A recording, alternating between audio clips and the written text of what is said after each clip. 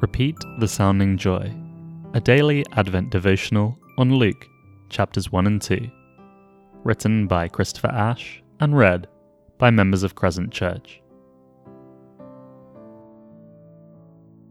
Today's reading for 20th of December 2019 is taken from Luke chapter 2, verses 26 to 32.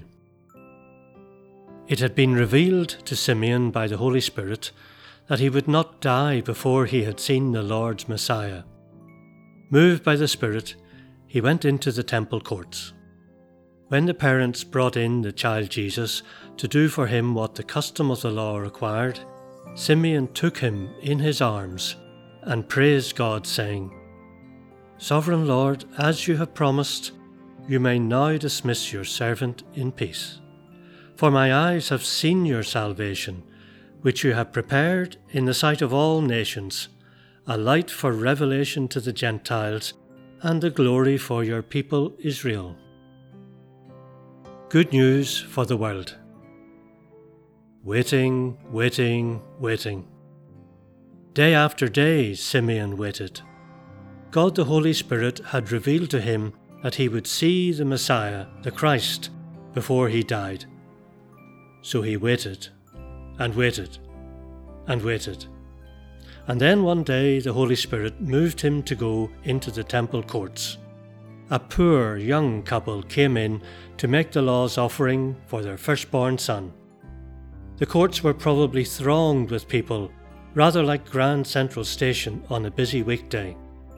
But somehow Simeon knew to go to this young couple, who presumably looked no different from countless other poor people. "May I hold your baby?" he asked, as people push past and the busyness of the day bustles around him. "You may." And so, in a moment that sends a tingle down my spine, this old believer gently takes the little boy in his arms. He has waited so long, but now he knows his wait was not in vain. It is an extraordinary moment for any of us. The first time we hold a little baby in our arms, cradling the floppy head, holding him or her close and safe. Such a bundle of tiny limbs and measureless possibilities. What will this baby become, we ask as we look into their eyes? What will the future hold for them? And yet somehow Simeon knows.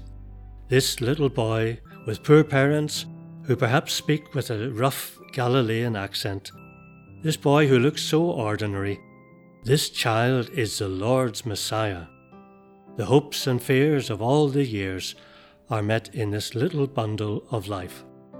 And so Simeon sings as he holds the infant Jesus in his arms. And what a wonderful song! It will be known for most of the history of the Christian Church as the Nunc Dimittis, after the first words of the song in Latin. It is not so well known today, but it should be. "I can die now," Simeon begins. "You can dismiss your servant in peace. All my waiting is at an end. Why? Because I have seen with my own eyes the one who is your salvation, your great rescue for humankind.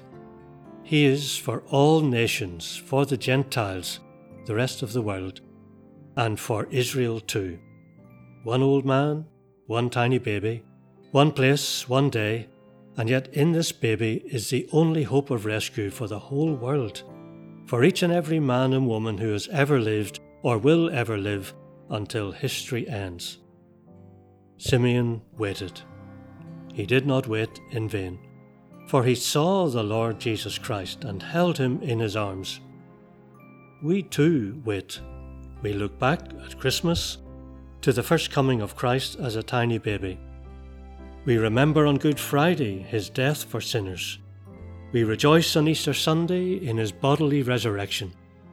We celebrate on Ascension Day his glorious ascension to the Father's right hand. We delight at Pentecost in the outpouring of the Holy Spirit to dwell in our hearts as the down payment of eternal life. And we look forward at Advent to Jesus' return.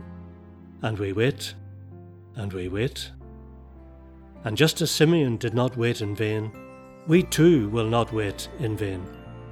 People will mock, folk will doubt his return, but one day he will come back, not as a baby, but in visible glory, to judge the world and rescue his people. All our little waitings, as hard as they may be, for healing, for reconciliation, for mental health, for peace, for joy and life, are taken up in the one great waiting, the expectation that governs them all, the longing for Jesus' return.